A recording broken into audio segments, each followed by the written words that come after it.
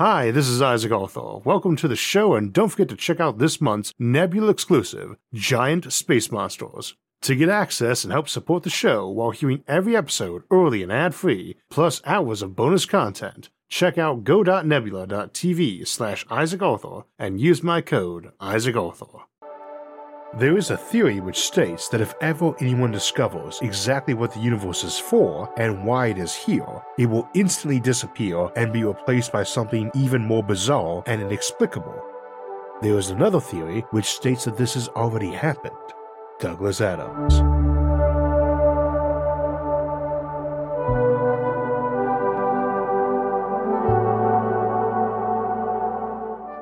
So today we'll be discussing some common misconceptions about space, time, life, the universe, and everything. Some of these are pretty well known but have a twist. Some are well-known misconceptions but actually wrong themselves. And some are sadly less known, and we'll be correcting those today. We have a lot of topics to cover, from common misconceptions about space, that it is cold or dark or empty or quiet, to grander ideas like where the edge or center of the universe are, its beginning and end, and how we might travel around it, see new worlds around alien suns, and even survive the death of the stars themselves. I feel obliged to say from the outset that this episode is going to have a lot of actually moments, where it might seem like a nitpick, and a few probably really are. Tastes vary, and some are really there for completeness or bearing on more important misconceptions or less well-known ones, including how some of our worldview is constructed around these concepts and is arguably flawed or at risk of being blinded to new evidence or correct conclusions because of them. This episode is not about pointing out a few irrelevant technical errors that really have no relevance to day-to-day life and to poke at the realism of a given work of science fiction, though we'll do that too, but to suggest different ways of looking at the universe and our place in it, both now and in the future, and indeed many of these become relevant in the very deep future, eons from now. The YouTube version of this episode has been chapterized to make it easier for individual viewers to jump to specific topics of interest, but as always, our episodes are written and created with the principal intent of being watched as an episode, not a reference book. It's going to be a longer episode than most, so a drink and a snack might be advisable. I thought we'd start off by quickly hitting 5 big qualities of space that get assumed, one of which people get right but understandably can't really wrap their heads around, and 4 others that get misunderstood. Those 5 commonly misunderstood qualities which I've listed are that space is huge, that it has no gravity, that it is not dark, that it is not cold, and that it is not empty. Everybody gets that space is huge, but trying to really wrap your head around just how huge is just not doable.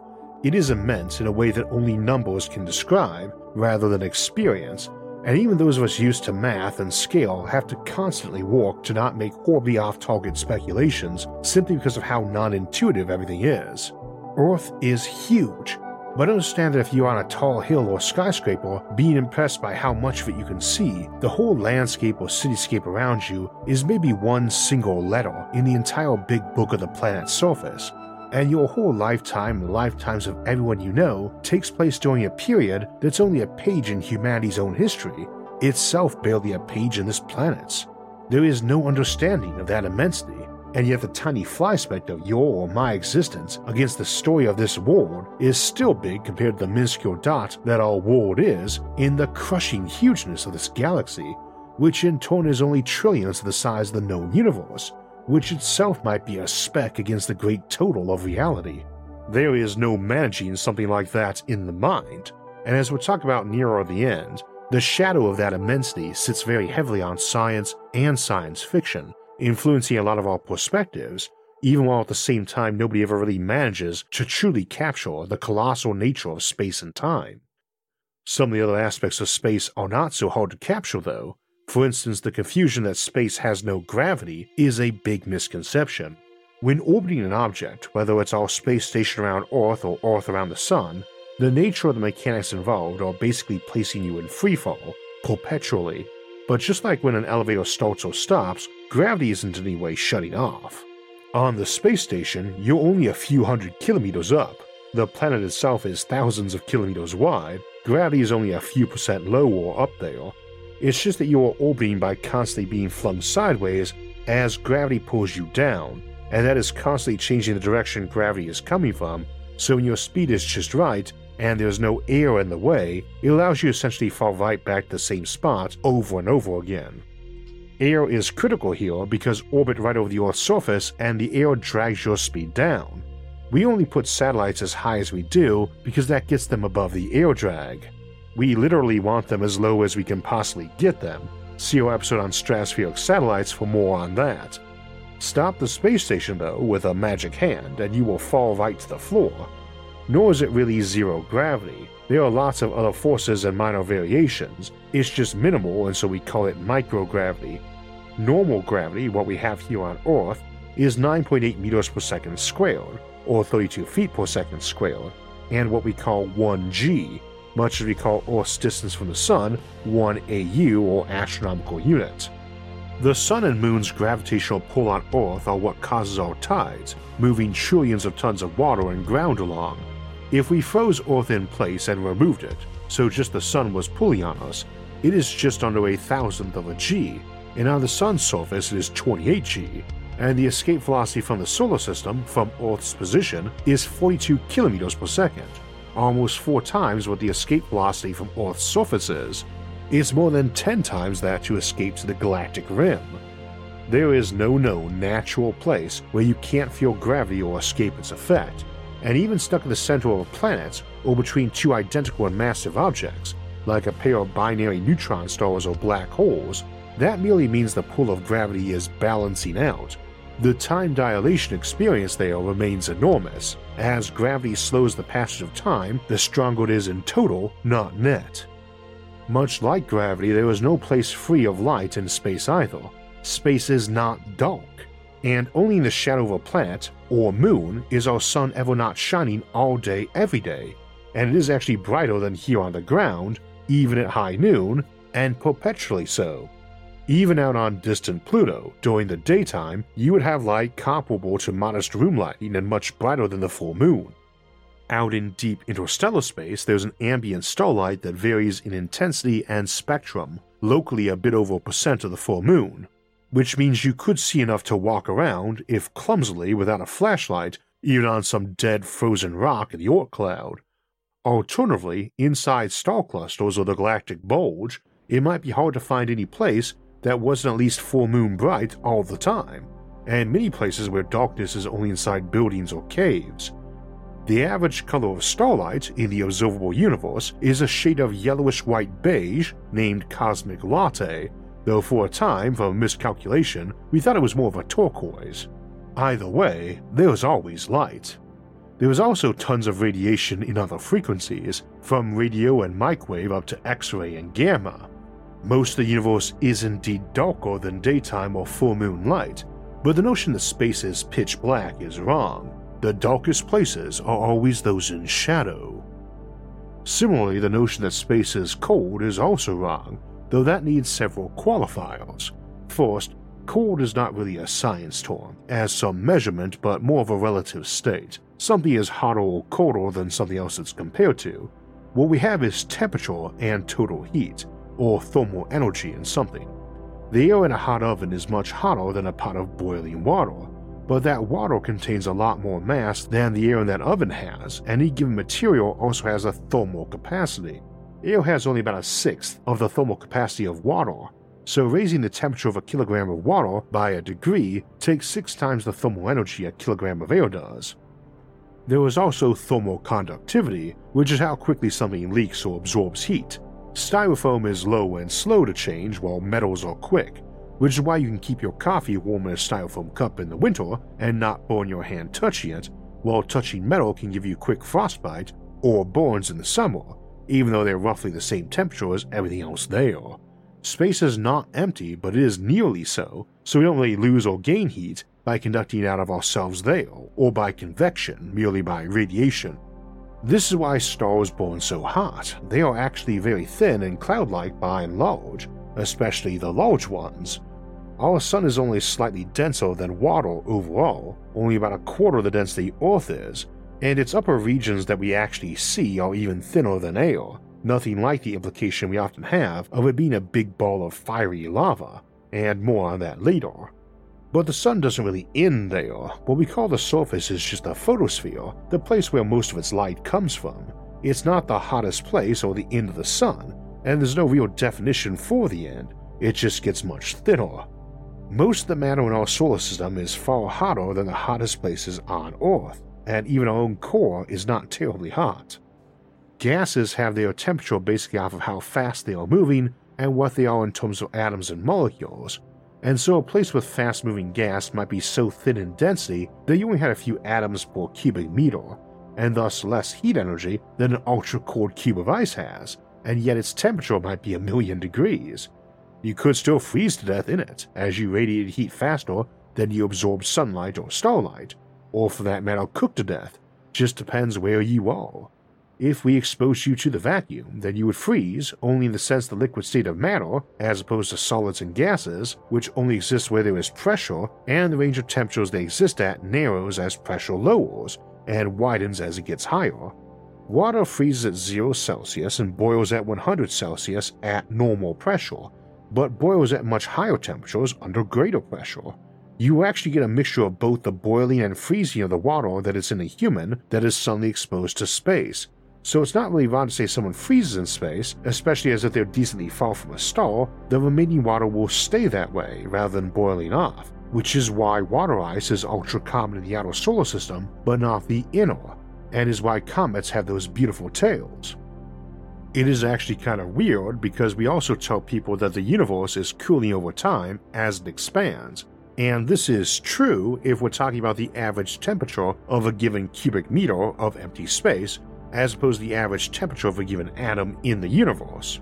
However, the actual average temperature of deep space is much higher, about 2 million Kelvin, versus more like 200,000 10 billion years ago. This might seem at odds with saying the universe is only about 2.7 Kelvin, way colder than Antarctica or even Pluto, but that's the temperature of the cosmic microwave background radiation, or CMB, permeating everything and thus is the coldest you can get anything down to currently. Like a big hunk of metal floating in deep space that rapidly radiated off its own heat, but was so big and dense that the occasional collision of a couple atoms, even if they are millions of degrees, just doesn't do anything to warm it. Nor is the CMB the only type of ambient radiation out there, just a very old one that's basically everywhere. Which takes us to the misconception that space is empty, as there's something like 500 million of those CMB photons left over from the dawn of the universe passing through any cubic meter of space at any given time, even in ultra-deep space out in the cosmic voids between galactic filaments and walls. Ignoring dark energy for the moment, there's plenty of other random matter even out in those voids, indeed even whole galaxies, but inside galaxies the density of space is a lot higher. It is ridiculously tiny compared to here on Earth, the densest known body in the solar system, curiously, but it is not empty, and we have regions of space where the interstellar dust and gas is a lot higher than in our solar system at large, millions of times so, and it is much denser than the intergalactic void. Even beyond that though, if we block off every form of radiation getting into some shielded volume and find and pull out every single atom floating around, we still have the reality that we normally think of as reality, but is actually built on a quantum universe. Everything going up here is a statistical byproduct of quantum mechanics at that scale, and down there everything is in a constant state of uncertainty, with packets of energy and matter popping into existence and right back out again, after lengths of time so tiny that they make a second look like untold eons.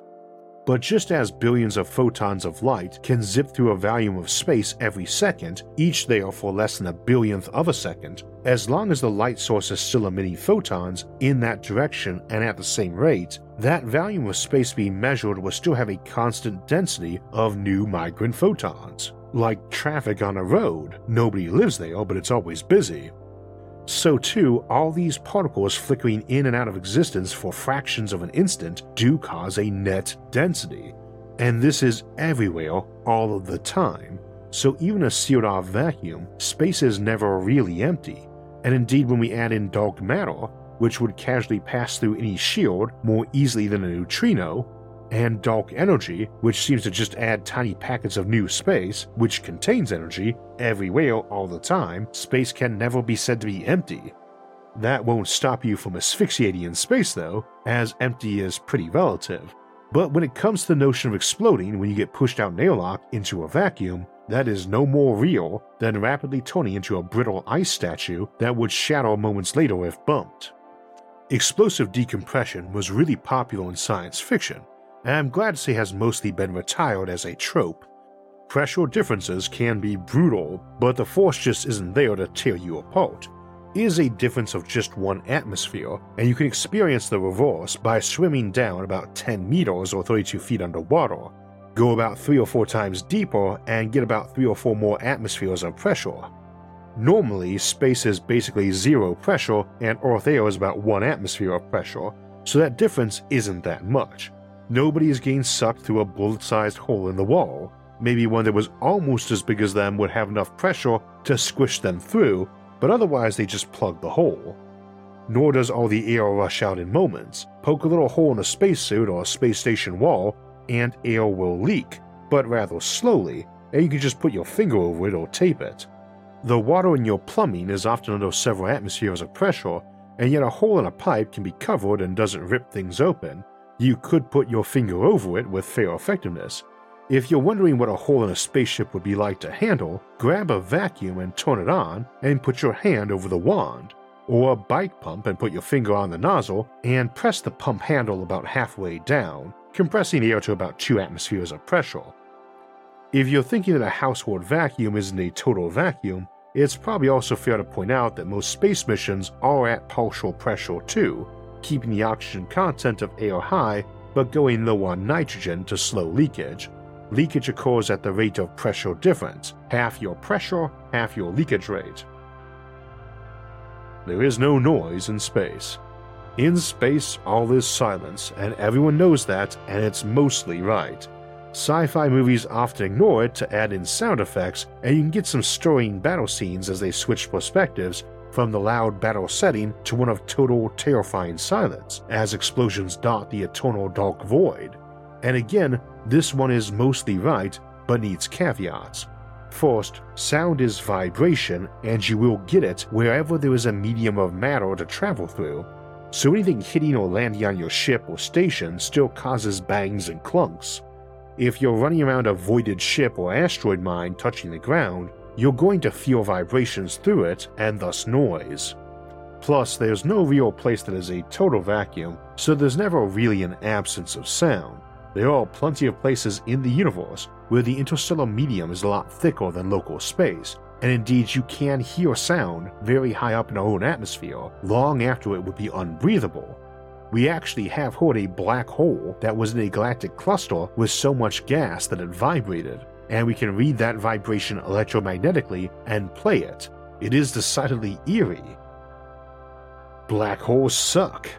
Speaking of black holes, the notion they suck everything in and destroy all matter nearby is another case of not exactly wrong, but yet very wrong, as naturally occurring black holes might be several kilometers across and absolutely fatal to touch or get fairly close to, but they are basically harmless compared to the supergiants that form them, millions of times brighter than our own sun, and many millions of kilometers wide. They are safer to be near than a planet even, as you are only in danger from them from the radiation they emit from slowly sucking in gas, or if you are so close that tidal forces will rip you asunder, and both of those would be vastly closer to that black hole than you could normally be near even a dim small star. They are stealthy to be sure, but you would detect the potentially lethal radiation long before it got dangerous to you. So the idea that a black hole is going to sneak up on your ship as it travels, even if for some reason you had no map to warn you, is just wrong. So is the idea that you cannot escape a black hole. You don't really fall into black holes any more than you do stars or planets, and indeed less so since only the most highly elliptical orbits would crash into a black hole event horizon. The entire reason they are surrounded by radiation is because getting into a black hole is nigh impossible. Particles of gas and dust fall toward it and generally miss, unless they are almost perfectly on target, and then fly away, and some enter an orbital pattern. They spin around that star and have gained huge kinetic energy from the fall, and ram into each other. This causes a slow formation of an accretion disk and bits of matter occasionally falling in, and is really no different than a planetary ring except higher energy. Your spaceship is either going to bend its trajectory a bit when passing that black hole, or simply enter an orbit of that black hole, probably a highly elliptical one, and most likely the former, as we tend to assume interstellar vessels are moving around 10% of light speed, if not much more, and even a 10 solar mass black hole only has an escape velocity of 7% of light speed at a distance equal to the radius of our entire planet Earth, which is more than 20 times its own radius of 30 kilometers or 20 miles, which is just absurdly tiny in space terms. Moreover, it's important to understand what actually happens as a ship hits a gravity well, which is to say, it falls and speeds up. This doesn't make it harder to get out. It's just like rolling down a hill, then rolling up another. You have all that extra speed helping you on the climb, plus no air drag slowing you down, though the accretion disk could serve that role of brake too. Also, you can then boost with your thrusters a bit to get out of that orbit, just like if you were moving around a planet. This is how slingshot maneuvers and the Oberth effect work, letting a ship gain speed moving around a massive object. If you dally too long though, you will get slowed down by passing gas and dust, and get beat up on by high energy radiation, which can also slow you, and then you might fall in or be ripped to bits, but you might also use that local matter and radiation to power your way out of that black hole, and they might be a good place to refuel at, or set up interstellar space station hubs like truck stops. See our episode Colonizing Black Holes for more discussion of that.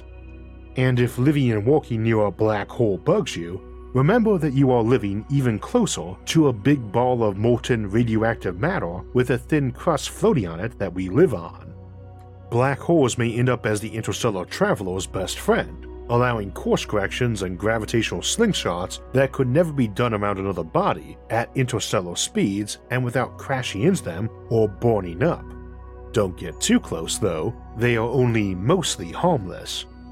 If you fall across the event horizon of a black hole, you are stuck in there, even if you survive the trip, as this is specifically the distance at which light speed equals the escape velocity of the black hole, though that event horizon moves relative to you, and you'll never actually reach it as you fall. If you had some way to move faster than light speed, you might get out, though it should be noted that many FTL concepts, like the warp drive, would still be stuck in there, as their cheat method of crunching and expanding spacetime fore and aft is ineffective against the black hole's own gravitational warping of spacetime. Nothing goes faster than light speed. The notion that nothing in the universe can go faster than light is uncomfortably at odds with the issue that most of the galaxies we can see are now moving away from us faster than light speed, and yet there is no contradiction. What we really mean is that if you're trying to jog along and keep up with a photon of light, you're going to lose, or at best keep up with it if you're another massless particle. However, space expands, and we assume bits and pieces of new spacetime are constantly emerging randomly everywhere, probably as tiny subatomic bits at the Planck scale. If you imagine a very long measuring tape where people are quickly splicing in new bits of tape between its endpoints, then the rate those folks work and how many of them there are is going to control how fast that tape expands, and as it expands, more people can fit in there splicing even more tape. It will grow, and once it is long enough, those folks will be expanding that tape faster than a sound wave could carry the voices of any of those people down the line to the guys on the end who now have to run away faster than sound. This just scales up in space to light speed, and the galaxies on the other end of our measuring tape aren't doing any pulling. They aren't moving locally at any high speed, but they are moving away from us faster than light, and we only see them now because the light from them reaching us left back when they were closer and moving away slower. That rate is roughly 7% of light speed for every billion light years between you and the object currently. Double or half that distance, double or half that expansion rate. And again, nothing is moving in the universe faster than light speed. It's just over far enough distances that expansion is so fast that nothing moving at light speed could cover all the new space emerging between it and its destination as quick as that space is forming. The edge of the universe is 13 billion light years away. This means that the effective edge of the universe is 13 billion light years away, since things expanding away from us at light speed would presumably have been doing so since the universe formed 13 billion years ago. And everything about that statement is wrong. First, the current estimate for the age of the universe is 13.8 billion years, rounding comfortably to 14, but for a while the estimate was closer to 13, and that number got rather stuck in common discussion. We should say 14. When I was a kid back in the 1980s, the estimates were generally 7 to 20 billion years old, and you would see 20 in a lot of the texts of the time, and that narrowed to 9 to 14 billion years in the 1990s. That was calculated off Hubble shift, and we were finding stars that might be much older than 9 billion years by then too. You have probably heard of stars estimated to be older than our universe, but almost all of that comes from having stars with plus or minus a couple billion years on their age having their upper margin fall over those same wide margin of the potential universe ages. Stars formed before the first billion years of the universe had passed, so if your estimate is saying the universe is 13 to 14 billion years old, and you've got a star calculated as 12 to 14 billion years old, there is no real implication you have a pre-universe star there. However, if light from such a star, one made just after the universe formed and 13 billion years ago, were to be detected today, it would mean that it was 13 billion years old, and that's usually how astronomers would describe it. The photon doesn't have any sort of clock on it, of course, but the longer and further it has traveled, the more redshifted it is, and we can make pretty good guesses off it and its companions as to what wavelength it started off at, to see how much it redshifted and thus get that age. It does not mean it left that star from 13 billion light years away though, or that's that far away now. That photon covered that much distance, but most of that distance did not exist when it started towards us, and most of it emerged behind it afterward, in terms of discussing how far a star or galaxy is from us now at this moment. And if we wanted to send a reply or a ship to that star or galaxy, it would be even further away and moving even faster away. Back when it left, that star was probably less than 1 billion light years from where we were then, not that Earth existed at that time, and now if we could just freeze everything, it would be around 45 billion light years away, and that return message would take 45 billion years to reach that, again if we froze universal expansion. But since we cannot, at least with current technology, if we try to send a signal to that spot, it would never reach it, as it is currently traveling away from us at somewhere around 7 times the speed of light. The universe has no edge. What we usually call the edge of the universe is the CMB, or cosmic microwave background radiation. This is because the further back or out you look, the more redshifted everything is, till it gets kind of dark, because there were no stars or galaxies yet. Then we get to a period that's fairly high infrared because the universe was still a pretty dense and warm place, and if you go back a little further, you get a place where it's dense and warm enough to resemble the light from stars, just a very hot plasma mostly made of hydrogen. It was even denser and brighter before that, but we can't see there because light emitted from then constantly scattered and absorbed rather than traveling very far before hitting something. There was a critical point where things expanded and cooled enough that hydrogen shifted to a less absorptive state, and things were just spread out more and less likely to scatter, and this was about 380,000 years after the Big Bang. This surface of last scatter is as far as we can see with anything electromagnetic, and thus it gets dubbed the edge of the universe a lot, and 380,000 years is very tiny compared to several billion, so it's close enough to the Big Bang. But if we ever got better at detecting neutrinos, we could probably look all the way back to the first minutes after the Big Bang. And this edge is only in a temporal sense. We have no idea where or if the universe has an edge, only that we could never reach it without a faster-than-light spaceship, assuming space is not infinite. Some folks would say that there's no space beyond that edge. That might be the case, but there's no evidence for that. It is one of those examples where folks are speculating and extrapolating off mathematical models and logic, not data, and that's not really science anymore. It is entirely possible the Big Bang is merely a local event in a wider universe, or that the universe Big Banged but was already infinite when it did so. We examine this more in our episodes on the Big Rip and the edge of the universe. The universe has no center. One of the governing principles of modern physics since Isaac Newton's day was that the universe has no meaningful center and that we certainly are not the center itself. That is 100% at odds with the observable data, incidentally. As we discussed a moment ago, we can see equally far back and out in every direction till we hit a wall of cosmic microwave background radiation, that surface of last scatter. This is literally a spherical shell around our planet that is expanding constantly out from us, showing ever more redshifted photons from ever more slightly further away.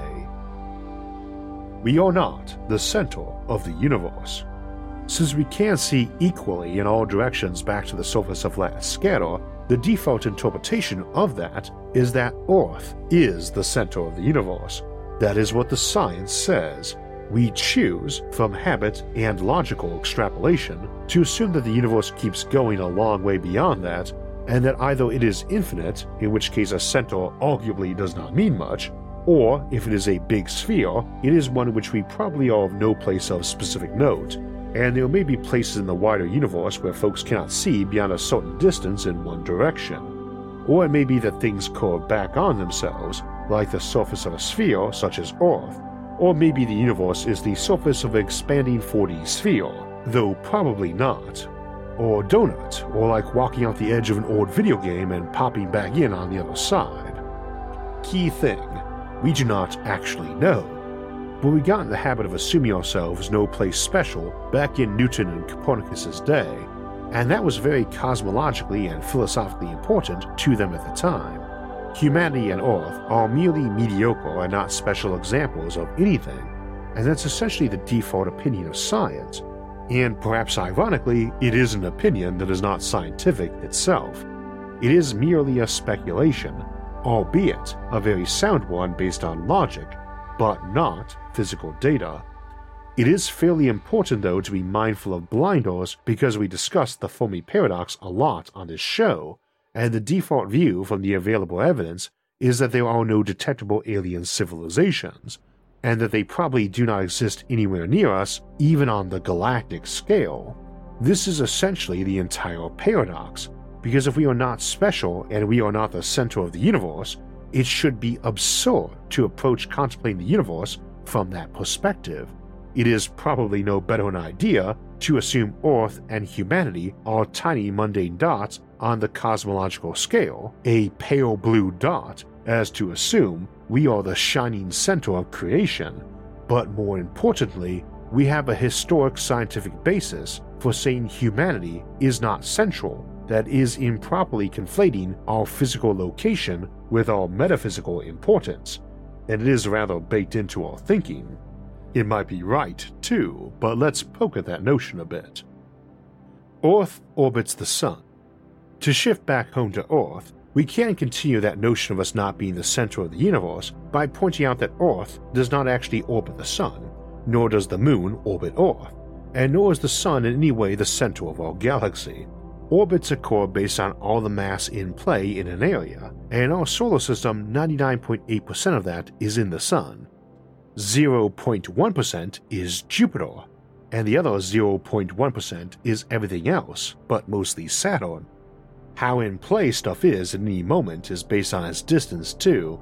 It can be seen as a quibble, but if we're contemplating life on other worlds, and how our early understanding of the heliocentric model and Copernican mediocrity principle altered our worldview and philosophy of science, we need to be mindful that other places aren't going to see it that way. Life that evolved on a planet around a close binary star system is in a good position to spot that. Those stars seem to orbit something themselves that they cannot see, and one can speculate how that might be impacting their early philosophy and religions. For all near-term purposes, we really need to finish getting away from the notion that Earth and all the other planets circle the center of our Sun, rather than orbit elliptically, as it results in a confused view of things.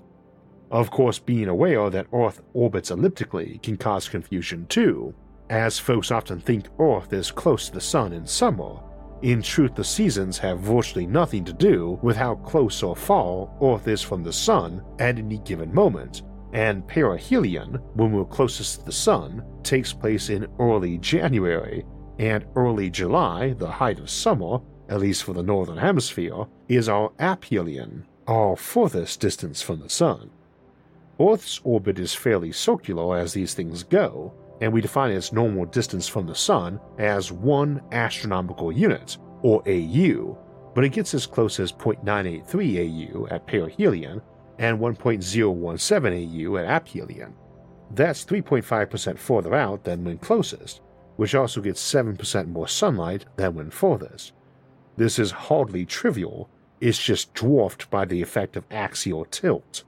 Other planets with greater eccentricities, which is most of them, would likely have a weather and seasonal cycle strongly affected by that eccentricity, and even tidally locked planets around dimmer red stars can have significant seasons as a result of that eccentricity, and made all the more weird by them potentially having orbital years a few months or even weeks or days long.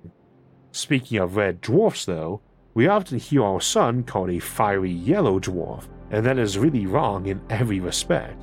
To our eyes it definitely has that golden shade, but all stars are white light sources with a peak wavelength of radiation, and our Sun's peak is a bluish green.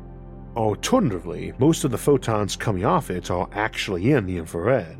Indeed, most stars emit the majority of their light in the infrared range of the spectrum we can't see, as did the typical incandescent light bulb, and even the dimmest and coolest red dwarf is still as white a light as those old bulbs were. This isn't surprising, as most stars are red dwarfs, though again they don't look red at all, and the entire cataloging process is basically a flawed one of it being much easier to see big, bright stars. The Copernican or mediocrity principle failed us there. We saw the abnormal giants most, brighter than our own Sun, not the normal stars, most of which are tiny and dim compared to our own. A star's visibility over distance is based off its brightness, diminishing with the inverse square of that distance, so one that's 100 times brighter is visible 10 times further away. However, space is three-dimensional, so that same volume of space contains 10 cubed or 1,000 times as many stars, meaning that our early observation of the universe contained virtually nothing but giants, and very few stars even as dim as our Sun, which is bigger than 95% of all stars and 10,000 times brighter than the dimmest red dwarf, yet there are stars 1,000,000 times brighter than our own Sun. Needless to say, the Sun is not in any way on fire either.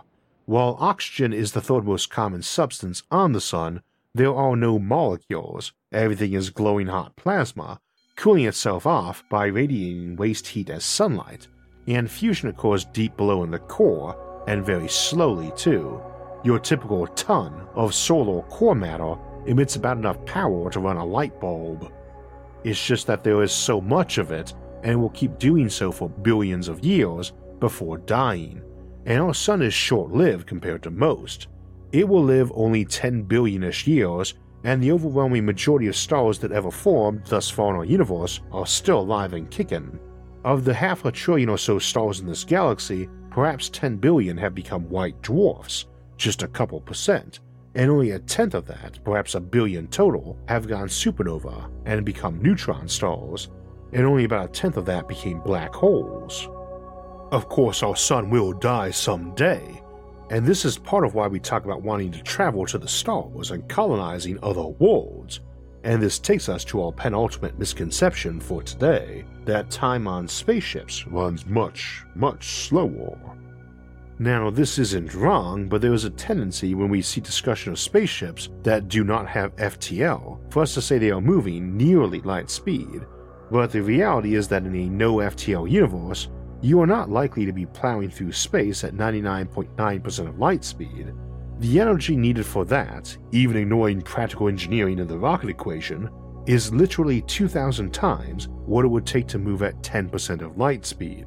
And at 10% of light speed, your clock is only moving 0.5% slower than normal, or about 7 minutes a day or 6 months a century, and at 1% light speed, it's only 4 seconds a day that you're saving, 26 minutes a year, that is not really letting you sneak away from the Grim Reaper by slowly crawling forward in time.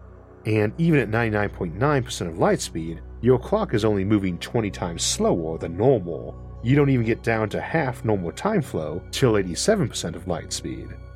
Faster is always better if you've got the energy and ability to do it. When it comes to trying to escape local time, instead of using more energy than the entire modern planetary economy uses in a whole year to accelerate one person to a high time dilation rate, why not use that same energy to power that economy and all its research labs and crack the secret of freezing and restoring people from cryo, or maybe even some advanced type of stasis field?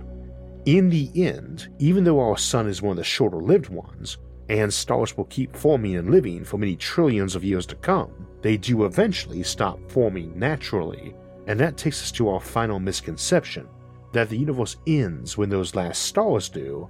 And this is a dual misconception because it would seem very unlikely any natural stars will even form in our galaxy a billion years from now, simply because a vast galactic civilization isn't likely to let them form.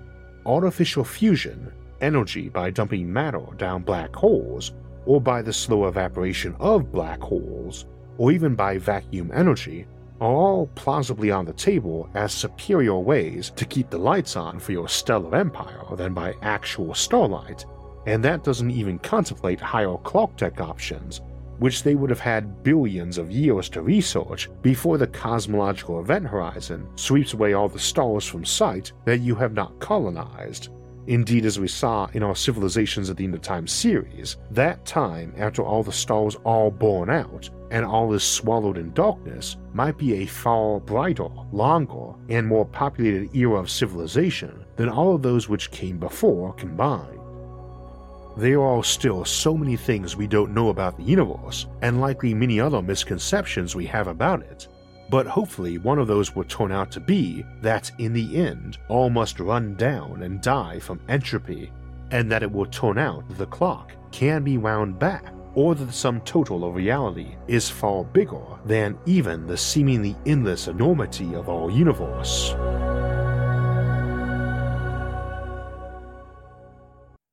So it's the end of another school year, and for a lot of folks it's a time of transition in life. We're just not sure where that's supposed to be. I didn't find my niche till I was in my 30s, and these days there really is no one-size-fits-all approach to pursuing or creating your dream job. To find your niche, and to take advantage of the opportunities when they come up, you'll need to explore and acquire skills. For me, when it came to making this channel a reality, not just an occasional amateur hobby, that involved having to learn everything from graphic design to marketing, how to edit audio, how to film on camera, how to do animations, improving my writing, and many more. It was very daunting, but it was, and is, doable, especially with a good partner like Skillshare and their community of learners. Skillshare is a great resource for quality videos on those topics and many more, but one that I'd particularly recommend is Danielle Crissa's Creative Breakthrough, 8 Exercises to Power Your Creativity, Confidence, and Career. This channel has a lot of very smart and creative people on it, where coming up with a good idea isn't the problem. It's that road mapping to developing into a success that is, and believing that you can actually do it. Starting with her Power of Aha moments, her videos on Skillshare help explore how to move from that basic idea into something more formed and practical, along with how to manage your creative talent to keep your confidence high, banish blocks, and silence self-doubts. Maybe you want to start a business or write a novel or develop a game or become a YouTuber or a podcaster. Maybe you just want to learn to paint or take a better photo. No goal is too small. Skillshare can even help you find more time for your goals by helping you with productivity and time management, for which I'd highly recommend the videos there by my friend, Thomas Frank. Take control of your future and make it a reality, and let Skillshare help you. Try them out today by using the link in this episode's description. The first 1,000 people to use the link will get a 1-month free trial of Skillshare. So normally we have our live stream Q&A the last weekend of every month, but I will be down in Frisco, Texas that weekend to help host the International Space Development Conference. So the plan is to have the live stream next weekend, Sunday, May 21st, but I'm also going in for some minor surgery on my nose and tongue earlier that week. So we might need to cancel, and I'll probably sound a bit different. Hopefully in a good way, as that's rather the point. It is supposed to be the next step in fixing my speech impediment, but the live stream is the tail end of the main recovery time for the surgery, so I might not know till the last minute if I'm good to do the show. Speaking of the show, this weekend is our Sci-Fi Sunday episode on May 14th, where we'll explore the grim realities of super-urbanized hive worlds.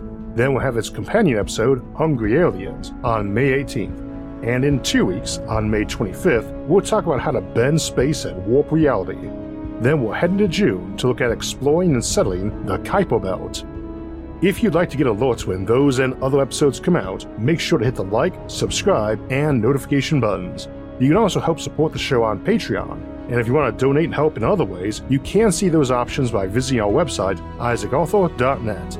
You can also catch all of SFIA's episodes early and ad-free on our streaming service Nebula, along with hours of bonus content at go.nebula.tv/isaacarthur. As always, thanks for watching, and have a great week.